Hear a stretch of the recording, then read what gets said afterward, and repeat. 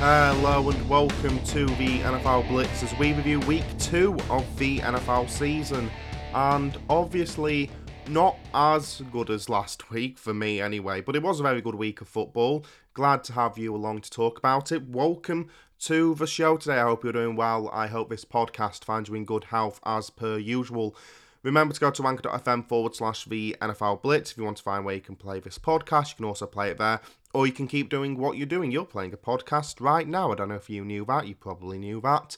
And remember to go to the Sports Blitz website for writing about the NFL and other sports, including the Week 2 Power Rankings, which are already up. Just look up the Sports Blitz, or if you like typing in very long URLs, type in the sportsblitzblog.wordpress.com. Just honestly search for it. It's the first result that comes up when you type in the Sports Blitz on the major search engine that for some reason, I'm just not going to say. Don't know why, but I just don't want to. Anyway, only me on the podcast this week because of reasons. If you like my voice, then it's good news for you. If you like not hearing my voice, then why are you even listening to this podcast in the first place?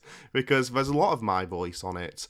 But just me this week, and you know what, me and you, we're going to get through this week 2 review together, and we're going to have a lot of fun doing it, I feel. I'm very optimistic for how this podcast is going to go. Put it this way, I'm more optimistic about how this podcast is going to go than the Vikings fans are probably about how the rest of the season is going to go, considering how things have been going. Minnesota Vikings 33, Arizona Cardinals 34. And sometimes it just feels like the Minnesota Vikings are finding new and exciting ways to lose football games. Really impressive performance for the most part against the Cardinals, a side who, are looking quite good after the first 2 weeks of the season. And they get down into field goal range, chip-chop field goal chance for Greg Joseph, and he shanks it. Really, really shocking sort of miss. And it really just caps off a really bad start to the season for the Minnesota Vikings, because they could have easily been 2-0 to start the season. They played the Bengals last week. Dalvin Cook is just to have fumbled whilst they were, I think, just on the edge of field goal range. And again, what even is field goal range for the Vikings, am I right? And obviously the Bengals march on field and win. So the Vikings could have easily been 1-0, and then obviously they get a chip-chop field goal against Cardinals to win the game. That would have made them 2-0. And to be honest, they've been playing well for the most part, but luck has not been on their side. And, I'd say I feel sorry for them, but, with how the off-season went and the stuff we've learned about key members of the Vikings, I'm actually just not that sorry for them. There were some really impressive performances on the Vikings, particularly the run game did really well. Dalvin Cook, 22 carries, 131 yards. Alexander Mattison also, he came in when required and he played well as well. The run game outran Kyler Murray and the Cardinals. But in the end, it's just, you can compliment them all you want. You can compliment KJ Osborne and Justin Jefferson, who also had really good games, but it just feels so sort of underwhelming to start a season. It doesn't feel like this side can catch a break, or this side's going to go in the right direction anytime soon. They've got the talent, clearly, and they've been playing well enough to get results, but I don't know. I need to see them get that victory. Maybe if they get a win, they will, recover, and you make your own luck in the NFL, right? And so they might all get pushing in the right direction and going in the right direction. Maybe if the team atmosphere improves. It wouldn't surprise me if the team atmosphere, with what's happening, by the way, get vaccinated, is genuinely just beyond dreadful. Maybe that's contributed to it in some way, but I don't know. Right now, I know that they're playing well, but I can't have any faith in the Minnesota Vikings whatsoever. For the Cardinals, they only just scraped away with a victory here against the Viking side, but it's another win. It's a decent win. They go 2-0 on the year, and everyone played well. Kyler Murray had a great game, 29-36, 400 yards, 3 touchdowns, 2 interceptions, a pass rating of 117.6. He played well, and sort of had a few really fun plays as well. I've got to say, I'm loving watching Kyler Murray so far this season, 2 games in. He's been fantastic. There was that play though where it bounced off 2 players and then into the hands of someone else. That was just fantastic. The run game's complementing him quite well. Chase Edmonds, he had a good game, 8 carries for 46 yards. That's very encouraging. But more for me, last year we talked about how they overly relied on DeAndre Hopkins offensively. And, Kyler Murray would just sort of throw it up with the hopes that DeAndre Hopkins would be down there somewhere ready to catch it.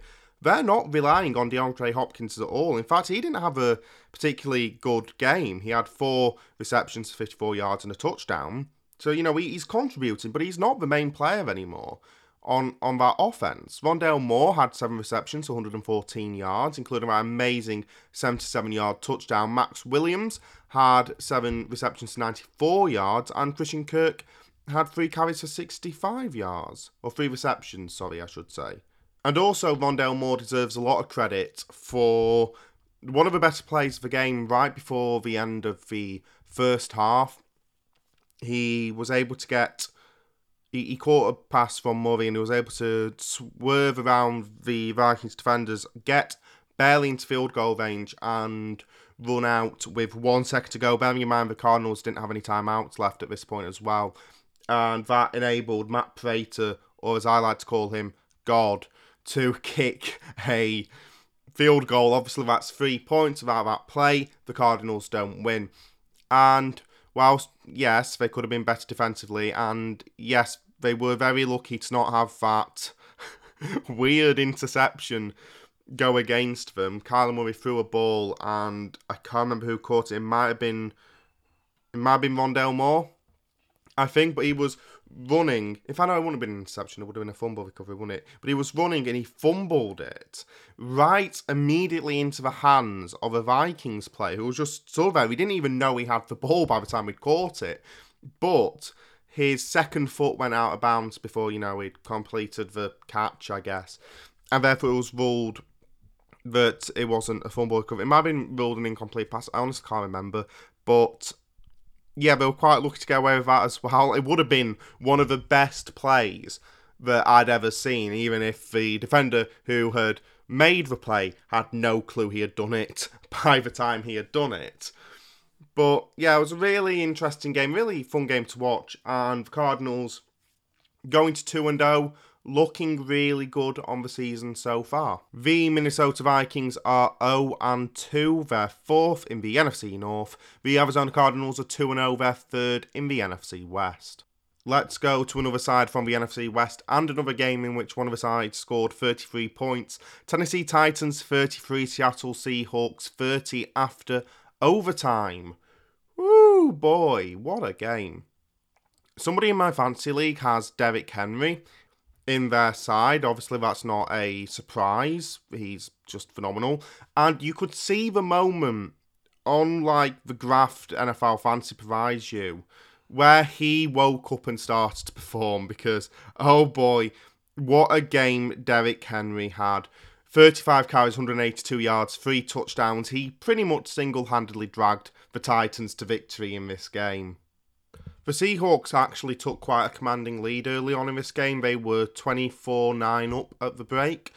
But in the second half, they just completely stalled. They didn't look good at all. And Derrick Henry woke up. He got really involved in this game, obviously. The pass game was fine as well. It's worth mentioning Julio Jones had a fantastic 128 receiving yards. And should have had a touchdown, which was really weirdly not given. I don't get it. They looked at it, and it was clear to me that he had both feet in bounds. But for some reason, the refs went, nah, it's not a touchdown. I don't get it. For the most part, the Titans' pass game played well, though, and the Titans got the ball back with just over 4 minutes remaining of the fourth quarter and were able to march down the field fantastically, mostly thanks to Derrick Henry, for the game-tying score to make it 30-all going into overtime. And that overtime was quite weird because the Seahawks almost had a walk-off safety, which would have been quite funny. Or the Seahawks would have conceded a walk-off safety to the Titans because they went in the wrong direction when they got the ball. And Russell Wilson was nearly sacked in his own end zone, which would have been absolutely perfect. But they punted the ball back to Tennessee. And already at that point, I think they had it on the 35-yard line, something like that. So they only needed 5 yards to get into field goal range. And they got comfortably more than that. and Randy Bullock kicked a 36-yard field goal to win the game. It was a really interesting game in the end. I sort of thought at half-time, well, the Titans are really just not that good this year, and they're going to be comfortably behind come the end of the game. They're not going to have any chance of really coming back. And I said last week that the Titans had to prove who they were with this game. They had to show us what they could do this year. And I said I didn't really expect to win for the Titans. I picked the Seahawks in this game, but I wanted to see them show that they can at least do something. And they did. They played really, really well. Obviously, to get a win away at Seattle. And yeah, the defense wasn't good again. But on the one hand, they're playing Russell Wilson. And on the other hand, the offense did enough. And so there really wasn't anything more you could have asked for from the Tennessee Titans. Obviously for the Seahawks, this was a disappointing defeat, despite Russell Wilson having a really good game with a pass rating of 128.8. Tyler Lockett again had an amazing game with a 63-yard touchdown as well, and 178 yards receiving. Freddie Swain played quite well as well. So, there's not really much reason to panic about the Seahawks. They're still clearly a really good side, but they were unlucky, and maybe their defense needs to improve, but to be honest, when you're playing Derrick Henry, there's not really much you can do. The Tennessee Titans are 1-1. They're second in the AFC South. The Seattle Seahawks are 1-1. They're fourth in the NFC West. Kansas City Chiefs 35, Baltimore Ravens 36. The Sunday Night Football truly did not disappoint. And the Ravens actually got off to quite a slow start in this game. Lamar, in particular, was struggling early on, but as we will note in a bit, he did start to pick up as the game went on. The Chiefs, on the other hand, did start really well, and Patrick Mahomes played phenomenally pretty much throughout, but then again, that's not exactly a surprise. 24 for 31, 343 yards, 3 touchdowns, 1 interception, a passer rating of 131.5. The Chiefs' offense really got going quite fast in this game, and at no point did they particularly slow down, but obviously the Ravens' offense ended up being even better. I mentioned Lamar got off to a slow start. They had been intercepted. I think Tyrann Mathieu got a touchdown at one point. Yeah, he did. And the Chiefs looked to have this game under control, but that was only really in the first quarter, and after that the Ravens were quite strong. They still went into the final quarter of the game down 11 points, 35-24. And you'd expect the Chiefs to hold on. I know the defense isn't the best thing in the world, obviously not, though that's not because they conceded 36 points to the Baltimore Ravens. They're just not, the strongest defensive unit in the league. But you expected them with Mahomes and with the ability to run the clock out, with Clyde Edwards-Helaire in the backfield, that they'd be able to hold on and take the win. But Lamar Jackson and co staged a comeback later on. Not with his arm, weird that, he actually utilised his legs instead. 107 yards off 16 carries, 2 touchdowns. Tyson Williams actually played well as well, 77 yards off 13 carries, but the Ravens started to get back. And of course, at the end of the game, Lamar Jackson, he ran in himself, 1 yard, that was about with 3 minutes to go, and he did that front flip into the end zone. That was absolutely fantastic. If it injures him, then it's not fantastic, because that would be one of them plays where it's so stupid. It was that guy who was a Washington quarterback years ago, celebrated by ramming his head into a wall when he got concussed as a result. It very much has that sort of feel to it. Hopefully it's not injured him. Of course, what's interesting, apart from the highlight moment for Lamar Jackson, is what this does for contract negotiations. He's obviously in the 4th year of his rookie contract now. Could take the 5th year option, but I very much get the sense that he wouldn't want that. And this could really make negotiations interesting, because if you think back to before the season, we were talking about whether Lamar Jackson had the ability to really be a franchise quarterback and take his side not only to the playoffs, which he obviously has done, but then to take them through the playoffs to the Super Bowl. And that was, of course, a big point of discussion in the NFL off-season. And this is the sort of game against the reigning AFC champions that proves that he can do that.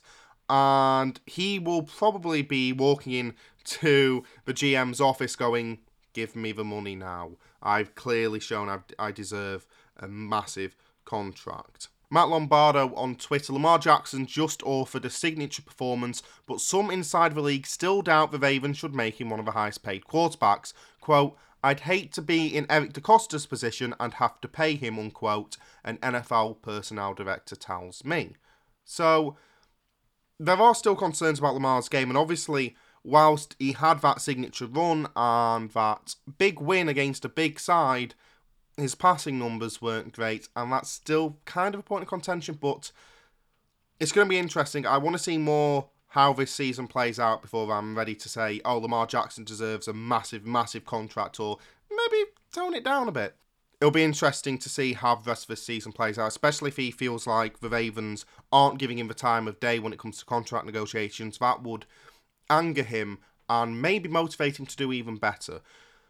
For the Chiefs, they're 1-1. They could have been 0-2 if they had lost to the Browns last week, which they were close to doing.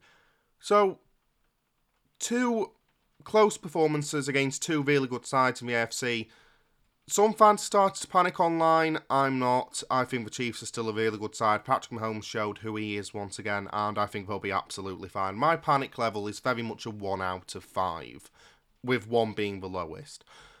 I'm not doing 0 out of 5, but I'm not worried about the Chiefs. This was just a really good performance for the Ravens, and a really good game to watch too. The Kansas City Chiefs are 1-1. They're 4th in the AFC West. The Baltimore Ravens are 1-1. They're 4th in the AFC North. Los Angeles Rams 27, Indianapolis Colts 24.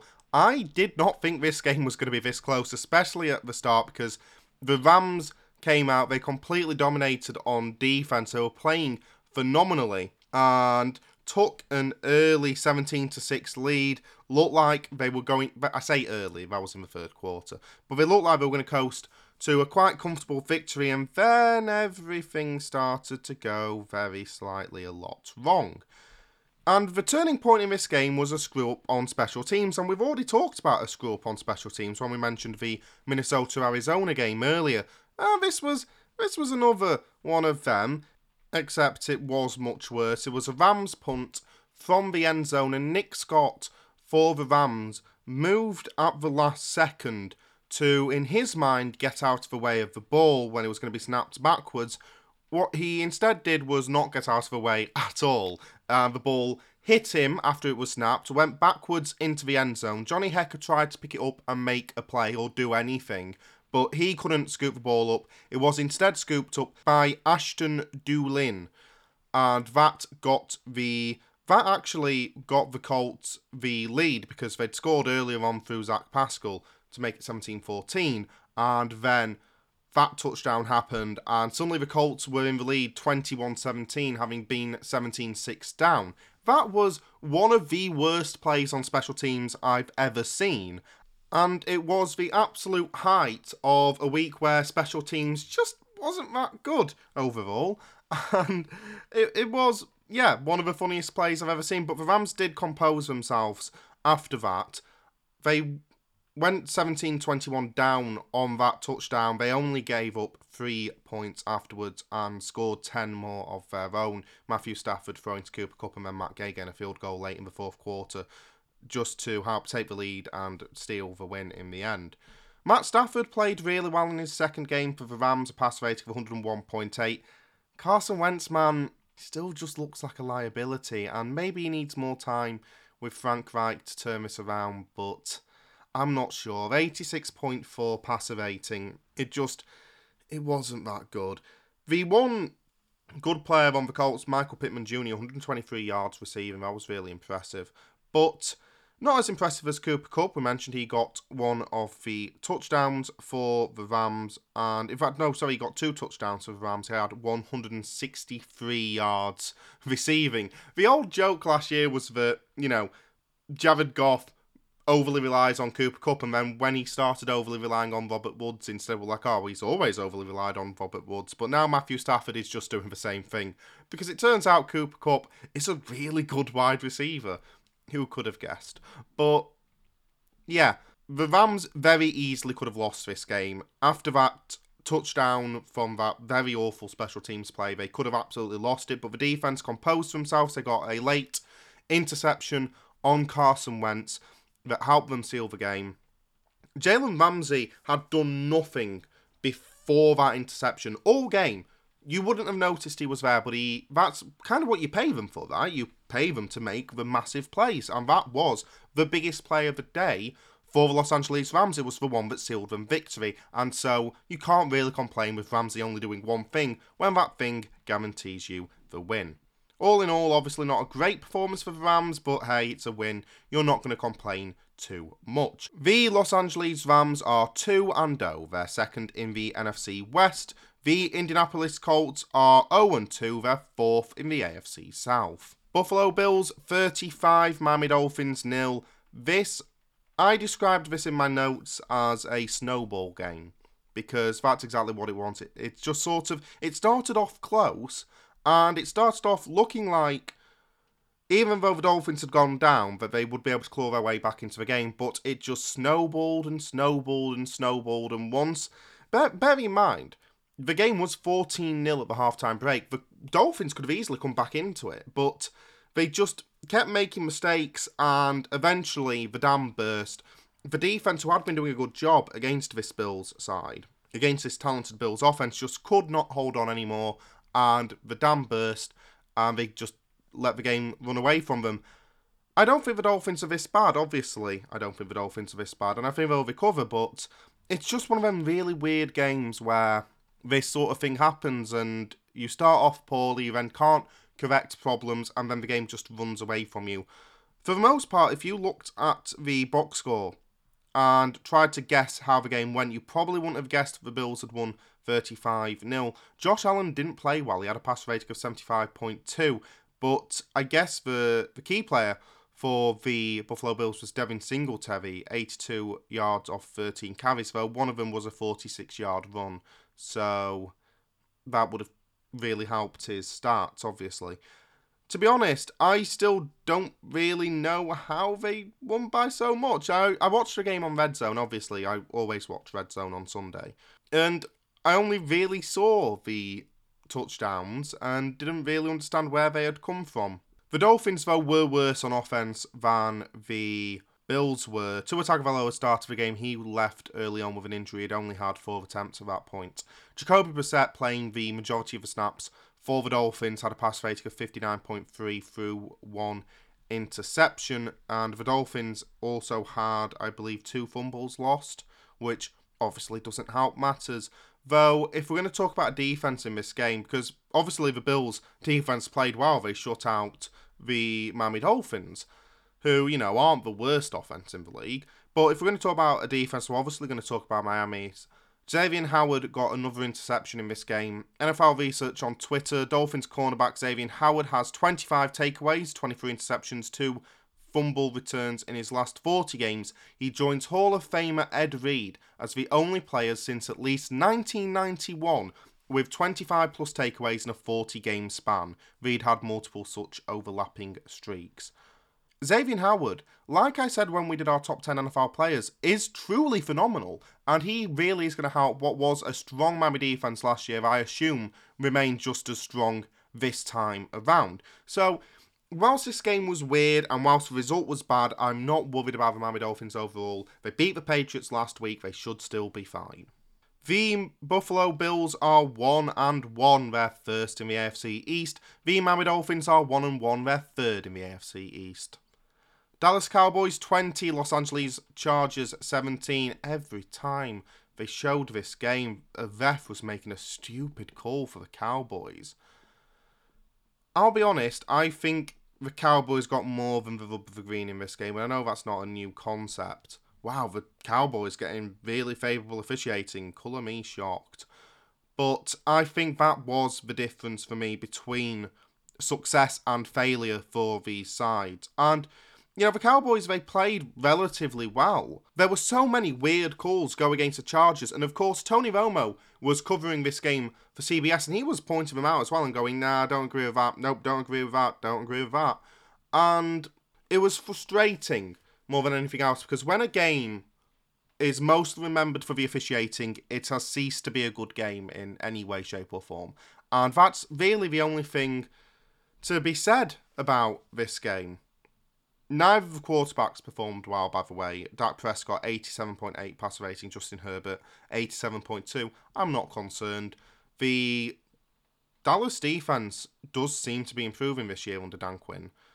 And the Chargers defense obviously has Brandon Staley. So, who knows? I'm not overly worried about these two offenses. Overall, it was a bad game, and it's going to be remembered for the officiating. And I don't know what else there really is to say. Justin Herbert had 338 passing yards in this game. And as a result, he's now had 10 games with 300 plus passing yards, which is tied for most in a player's first 2 seasons. Justin Herbert has been an incredible quarterback. And whilst he wasn't great in this game because of the interceptions he threw 2 interceptions, neither of them were good. Herbert is clearly a very good quarterback, and that is why we love him here on the NFL Blitz. Frustrating for the Chargers. They will have every right to complain about the officiating, but it's just so unbelievably disappointing. And the Cowboys get their first win of the season, having played well last week against the Buccaneers. The Dallas Cowboys are 1-1, their third in the NFC East. The Los Angeles Chargers are 1-1, their third in the AFC West. Cincinnati Bengals 17, Chicago Bears 20. Joe Burrow had gone on this incredibly long run without throwing an interception. 200 passes for Joe Burrow in the league without throwing an interception. And then he throws an interception. And then on his next pass, he throws an interception.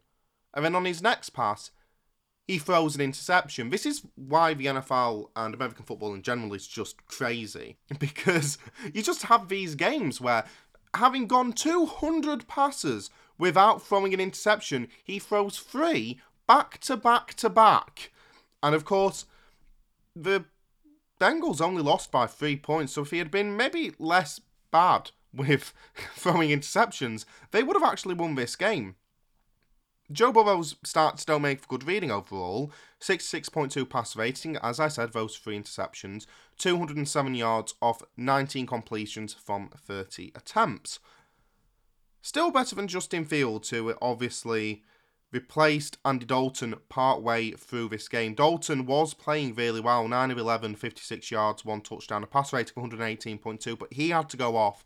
Justin Fields came on and ended up taking the majority of the snaps for the Bears. And of course, whilst they did win in the end, it wasn't really Justin that won them the game. 6 for 13, 60 yards, 1 interception, a pass rating of 27.7. Look, it's his NFL debut, and I'm not going to be overly critical as a result.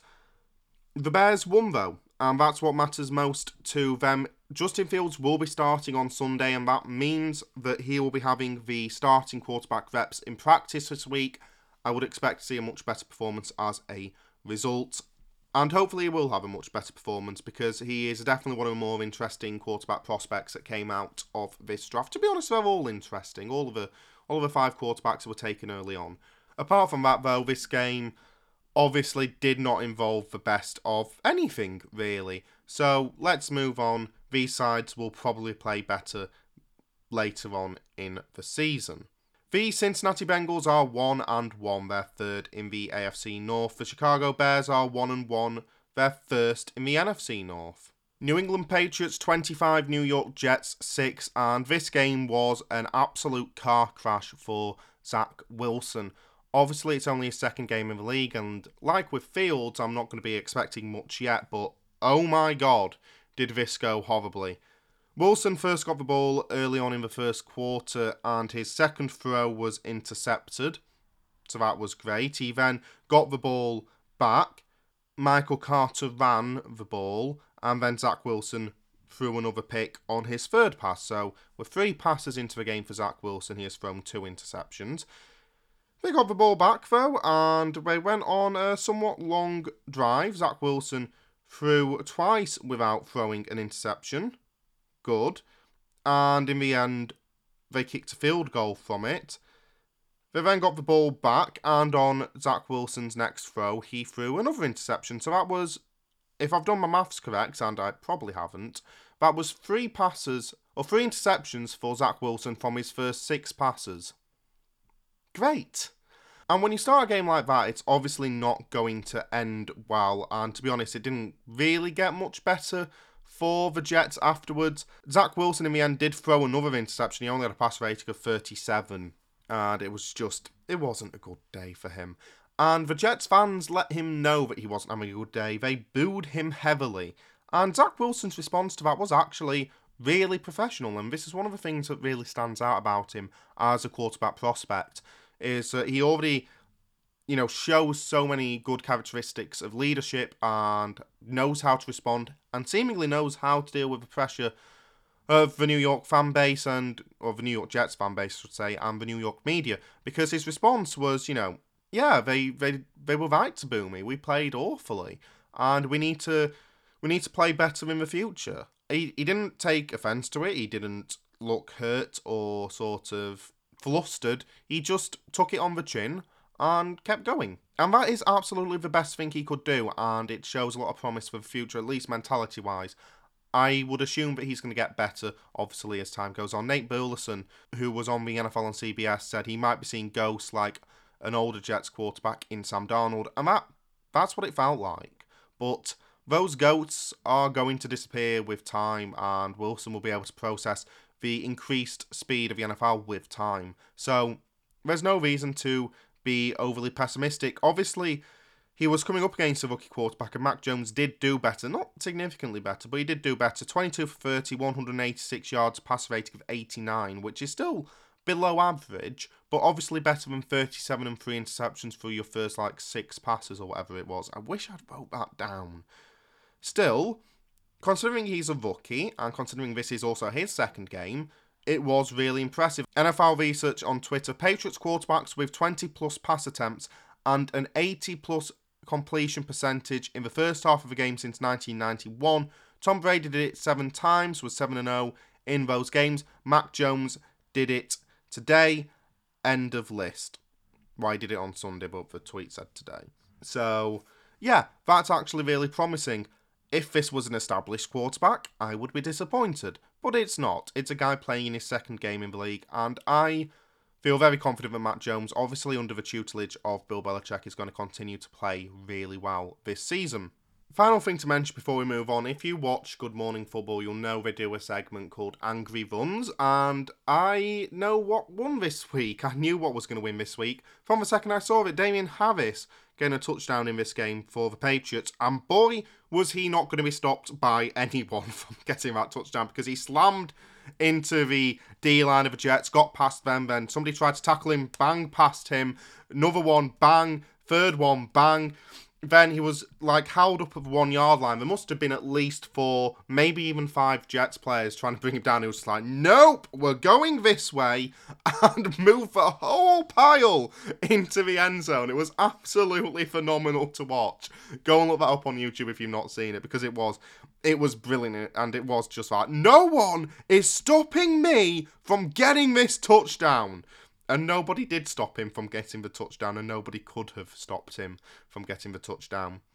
It was fantastic. The New York Jets are 0-2. They're 4th in the AFC East. The New England Patriots are 1-1. They're 2nd in the AFC East. I know I did them the wrong way round, but honestly, who cares? New Orleans Saints 7, Carolina Panthers 26, and all of the good work that the Saints did last week has been completely obliterated. Obviously, a quite brutal, defeat to the Carolina Panthers. Of course, the star of the game for Carolina, Sam Darnold, playing really well for the most part. 26 for 38, 305 yards, 2 touchdowns, 1 interception, a passer rating of 99.1. Once again, showing his revival as a new member of the Carolina Panthers. ESPN stats and info on Twitter. Sam Darnold threw for 216 yards in the first half after throwing for 234 in the first half last week against the Jets. According to Elias Sports, Darnold is the first Panthers QB to throw for 200 yards in the first half in consecutive games. Ever. Not Cam Newton, not Jake Delhomme, Sam Darnold.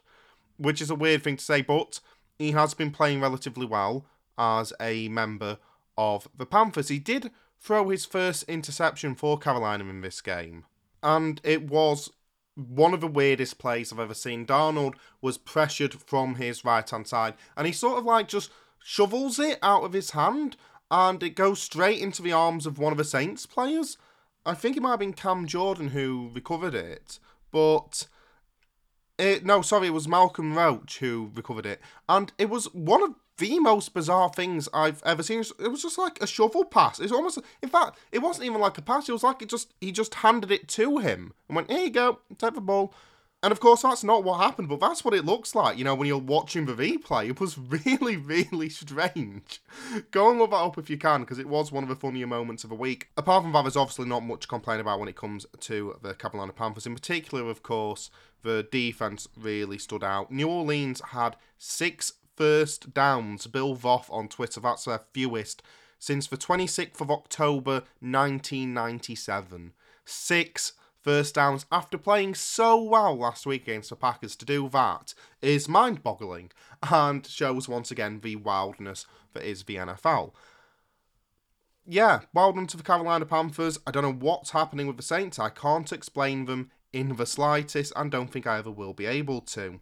The New Orleans Saints are 1-1. They're third in the NFC South. The Carolina Panthers are 2-0. They're first in the NFC South. Denver Broncos 23, Jacksonville Jaguars 13. My favourite comment from this game comes from, reportedly, from Urban Meyer, who reportedly said to Vic Fangio that playing in the NFL feels like playing Alabama every single week. And yeah, that seems accurate. And of course, Alabama's star this week, Denver Broncos' star this week, was Teddy Bridgewater, 26 for 34, 328 yards, 2 touchdowns, a passer rating of 125.6. Bridgewater's made a good start to life in Denver, clearly. And yeah, surprisingly good. I know the Jacksonville defense aren't all that, but really good performance from Teddy Bridgewater, and it was in the end more than enough to get them the win. Trevor Lawrence only had a pass rating of 37.2. He's obviously going to struggle in his first few games in the league, especially because he went to the worst team in the league. And yeah, there's not really much to say about this because the game went exactly as I would have expected, bar Teddy Bridgewater turning into like Tom Brady. Didn't expect that. But still, the rest of the game was quite normal. The Denver defense looking quite strong this season. The Jacksonville offense gonna need time. Please give James Robinson the ball more. He only had 47 yards today. I want to see him more involved in the game plan because he's really good, Urban. And he's in my fantasy team, so let me have this. But yeah, the game was mostly went the way I expected. Darren Ravel on Twitter, by the way, local news in Denver reporting that John Elway is interested in buying a piece of the Broncos. In 1998, Elway was offered 20% of the team for $36 million. He said no. 20% of the Broncos today would cost $750 million. Obviously, there have been the rumours about the Broncos ownership fighting amongst each other and wanting to sell off the team, and Elway apparently would be interested in taking a piece of the team. Really should have done so back in 1998. That was the biggest mistake of his career, and obviously Elway actually didn't make many mistakes in his career. I was going to set up a joke for something, and then I realised I couldn't because he was a phenomenal player. Anyway, the Denver Broncos are 2-0. They're second in the AFC West. The Jacksonville Jaguars are 0-2. They're third in the AFC South. Detroit Lions 17, Green Bay Packers 35, and this was another game that went exactly as we would have expected. The Lions still look relatively okay in their first 2 games under Dan Campbell, and it's worth pointing out Jared Goff played reasonably well. DeAndre Swift, decent when he got carries. I don't know how much more you would have expected from the Lions than 17 points against a good Packers side. Aaron Rodgers, phenomenal in this game. 22 for 27, 255 yards, 4 touchdowns, pass rating of 145.6. Aaron Jones also played well with 67 yards on the ground. I watched the Eli and Peyton broadcast of this game and it was absolutely phenomenal. And to be honest, because the broadcast was so good, I didn't really care about what was going on the field. But luckily, if you are in the UK, obviously Sky show the regular broadcast of Monday Night Football. But if you have Game Pass International, they put the whole Eli Peyton show up on there. So absolutely go and give that a watch. The Green Bay Packers are 1-1. They're second in the NFC North. The Detroit Lions are 0-2. They're third in the NFC North. Okay, there are 4 matches left. I'm going to try and do 4 matches, 4 minutes. Atlanta Falcons 25, Tampa Bay Buccaneers 48. Surprise! Monty Kiffin was the defensive coordinator when the Buccaneers won the Super Bowl, and he was added to the Ring of Honor on Sunday. Tony Dungy on Twitter, congratulations to Monty Kiffin. He was inducted into the Bucs Ring of Honor today. This was written on Sunday. The first assistant coach to be honoured, while deserved as he was such a big part of those great Buccaneer defences that led to their first Super Bowl. Fantastic. And of course, it is worth mentioning that in that first Super Bowl era, the Bucs defense was far better than the offense, and that's why they won. And yeah, Monty Kiffin was a massive part of that. And when he left, it was sort of the indication that the Bucs were done for and they were going to have to rebuild, and that's exactly what it was in the end. Sunday Night Football on NBC, Matt Ryan has passed Drew Brees for the most passing yards by a player in his first 14 seasons in NFL history. Matt Ryan does not get the respect he deserves because he is on a bad Atlanta side, but have been bad for most of his time there, except for that one season where they were really good and made the Super Bowl, and then that happened. He had a not great game, 35-46, 300 yards, 2 touchdowns, 3 interceptions, pass rating of 80, but he was going up against that great Bucs defense, so who cares? Tom Brady, a pass rating of 129.2. He was not going up against a great defense, so, no surprises there either. Overall, the Bucs won comfortably. I don't know what else you would have expected. The Tampa Bay Buccaneers are 2-0. They're first in the NFC South. The Atlanta Falcons are 0-2. They're fourth in the NFC South. Did it the wrong way round again. Again, it doesn't matter. Las Vegas Raiders 26, Pittsburgh Steelers 17. And this was tough to watch as a Steelers fan, to be honest, because throughout the entire game, the Steelers just kept falling down like flies. Or going down like flies, that's the saying. But yeah, multiple injuries, obviously most notably to TJ Watt, and when I saw him go down, I knew the Steelers weren't going to win this game.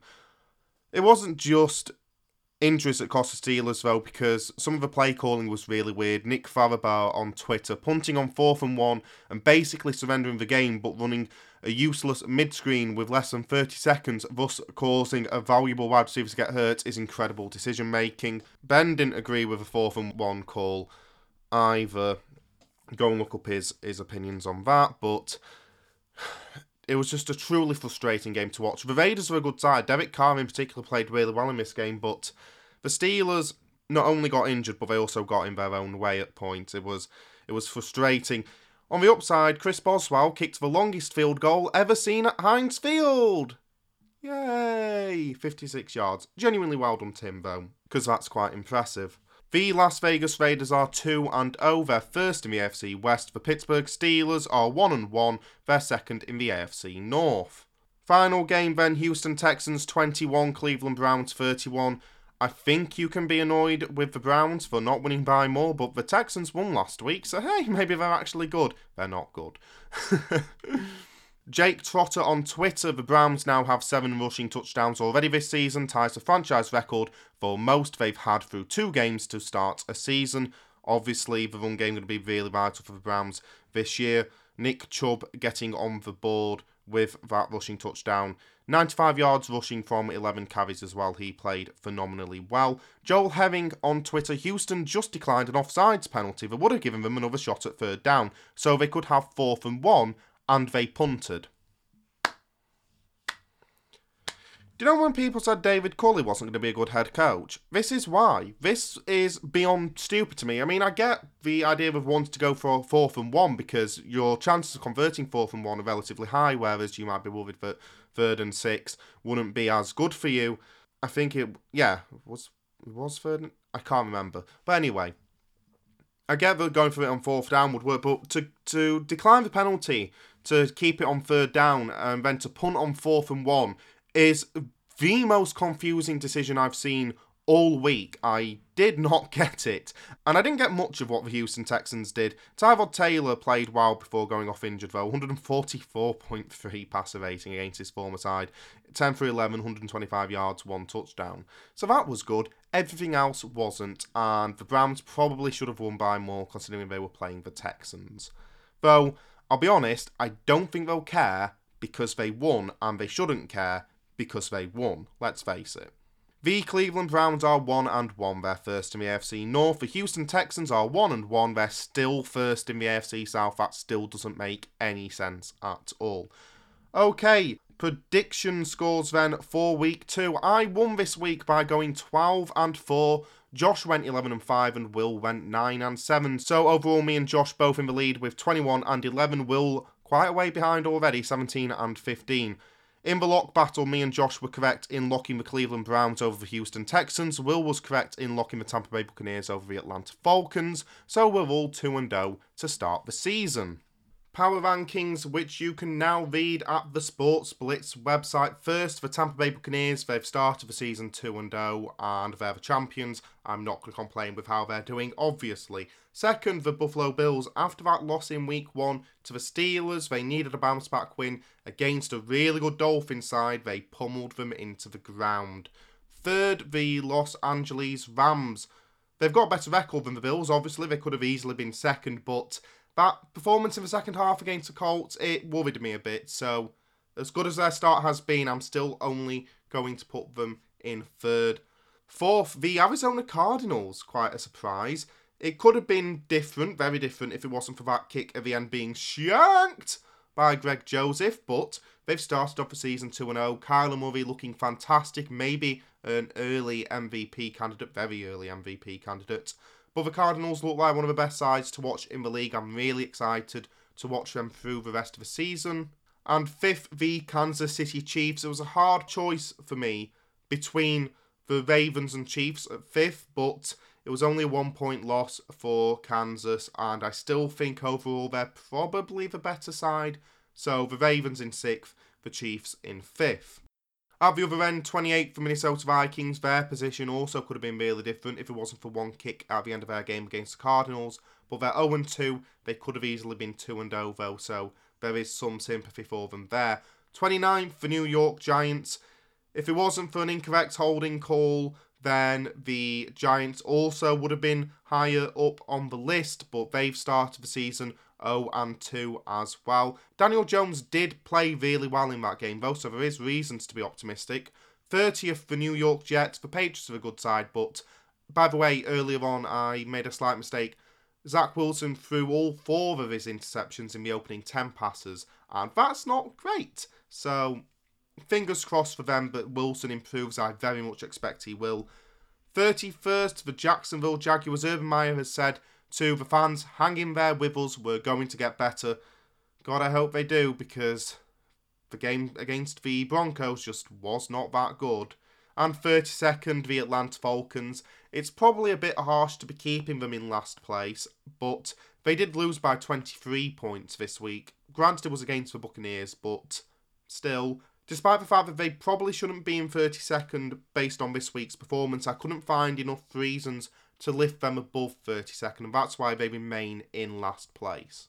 Okay, it's now time to look ahead to all games in week 3 of the NFL season. I'll be doing all of the predictions as per usual, and when I come to one team where I think are guaranteed to win, I'll be locking that team up. I can only do this once per week. And of course, the main game for me this week, I would probably say, is Los Angeles Chargers at Kansas City Chiefs. The Herbert Mahomes duel is going to be fantastic to watch over the next few seasons. These are two sides who are really, really talented. The Chargers look great both on offense and I expect on defense, with Brandon Staley being the former defensive coordinator for the Rams. He's going to do a great job there for them. The Chiefs, we don't need an introduction to the Chiefs. They are one of the best sides in the NFL over the last few years and are still, for me, the best side in the AFC, despite the fact they've started off the season 1-1. No reason to panic. If the Chargers come into Arrowhead and get a win against this Chiefs side, it will be a real statement of intent from them. I think it's going to be an exceptional game to watch. The 2-0 Los Angeles Chargers travel to the 1-1 Kansas City Chiefs. I'm going for a Chiefs win. Next game, Tampa Bay Buccaneers at Los Angeles Rams. The champions going to SoFi Stadium for the first time, and it should be an absolute Bobby Dazzler. Two really good offenses and two really good defenses. These were two of the best defenses in the league last year. I think the Rams were first, and the Buccaneers weren't too far behind them. And the Rams obviously getting better on offense. Adding Matthew Stafford is going to be really interesting to see him duel against Tom Brady. I'm so giddy for this game. I think when the fixtures came out, this was one of the games we looked at and went, wow, that's going to be pretty good. The 2-0 Tampa Bay Buccaneers travelling to the 2-0 Los Angeles Rams. I'm going to take a Tampa win. You can't go against Tom Brady and the champions in my mind. A battle for the AFC South, Indianapolis Colts at Tennessee Titans. I think this will be really close. I'm hoping the Colts will improve or start to improve and show that promise they sort of had at the start of the year, or the promise we thought they would have anyway. The Titans, meanwhile, they've got Derrick Henry. They're going to be exceptional this season. Two sides who were in the playoffs last year, two sides who will be expecting to be in and around the playoff conversation this year. The 0-2 Indianapolis Colts, who really need a win, travel to the 2-0 Tennessee Titans. I'm going to take a Titans win. Final game I want to talk about in depth. I say in depth, it's not like these have massively been in depth, have they? Miami Dolphins at Las Vegas Raiders. Obviously, two sides who were near the playoffs last year in the AFC and will be expecting to be taking that step forward this year. The Raiders have started the season fantastically, 2-0. Were a bit lucky against Pittsburgh, considering the injuries that the Steelers got, but Derek Carr started off the season looking really good. That offense looks as good as ever. The Dolphins, their defense have started the season strong, though the offense let them down last week against the Buffalo Bills. It's going to be really interesting to see how Tua Tagovailoa responds to what happened. I want to see a much, much better showing from the Miami offense this time around. It should be a really close game, though.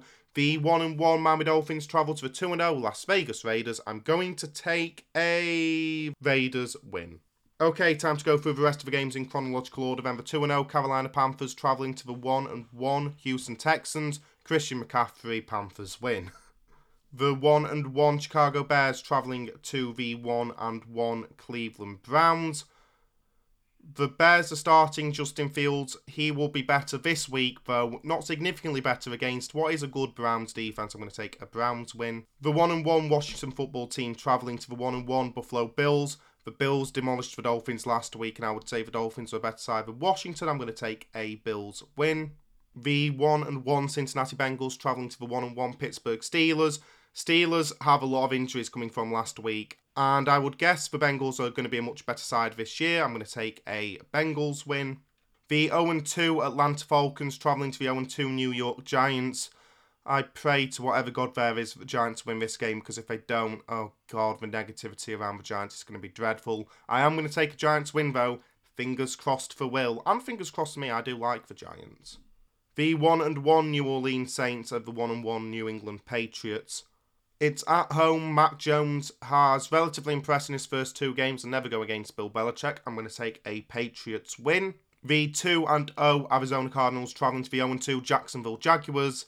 I'm locking Cardinals. I don't know if I've ever locked Cardinals before, but I just love their side this year. Get me an Arizona James Conner jersey, please. No, not really, obviously, but yeah, the Cardinals have been great this year. They're going to probably smack the Jacksonville Jaguars. If Urban Meyer thinks that playing Denver is like playing Alabama, then one can only assume what it's going to be like going up against the Arizona Cardinals. The 1-1 Baltimore Ravens travelling to the 0-2 Detroit Lions. I think the Lions could maybe give the Ravens a relatively good game, but I am going to go with a Ravens win. By the way, Will's picked the Lions, which I find quite interesting. I mean, I wouldn't be like completely shocked, but I mean, it is the Ravens. The 0-2 New York Jets travelling to the 2-0 Denver Broncos. Zach Wilson struggled against that Patriots defense last week, and Vic Fangio has a really good defense in Denver, so I am going to take a Broncos win. The The 1-1 Seattle Seahawks travelling to the 0-2 Minnesota Vikings. The Vikings just need to desperately show any sign of life this week and get a decent result against the Seahawks. Like the Titans did last week against the Seahawks, I am still going to go for a Seattle win. The Sunday Night Football, the 1-1 Green Bay Packers travelling to the 2-0 San Francisco 49ers. Could really go either way. It's going to be a close, exciting game, but Aaron Rodgers is going to get his revenge on the 49ers for not drafting him and then for not trading for him, despite him being a 49ers fan. I'm going to take a Packers win. And final game is the Monday Night Football between the 1-1 Philadelphia Eagles and the 1-1 Dallas Cowboys, and I just think the Cowboys are better side this year, so I'm going to take a Cowboys win. Thank you for listening to this relatively short episode of the NFL Blitz. It's like being on URY again. It's going to be under an hour. That's quite shocking. But thank you for listening to this episode of the NFL Blitz. I hope you've enjoyed just listening to my voice. Maybe that will change in the future. Hopefully it will change in the future. We'll be back next week to discuss all things from week 3 of the NFL season. Until then, I've been Alex Woodward, and don't just have a good week, like the best play in NFL history, have an immaculate one. Goodbye.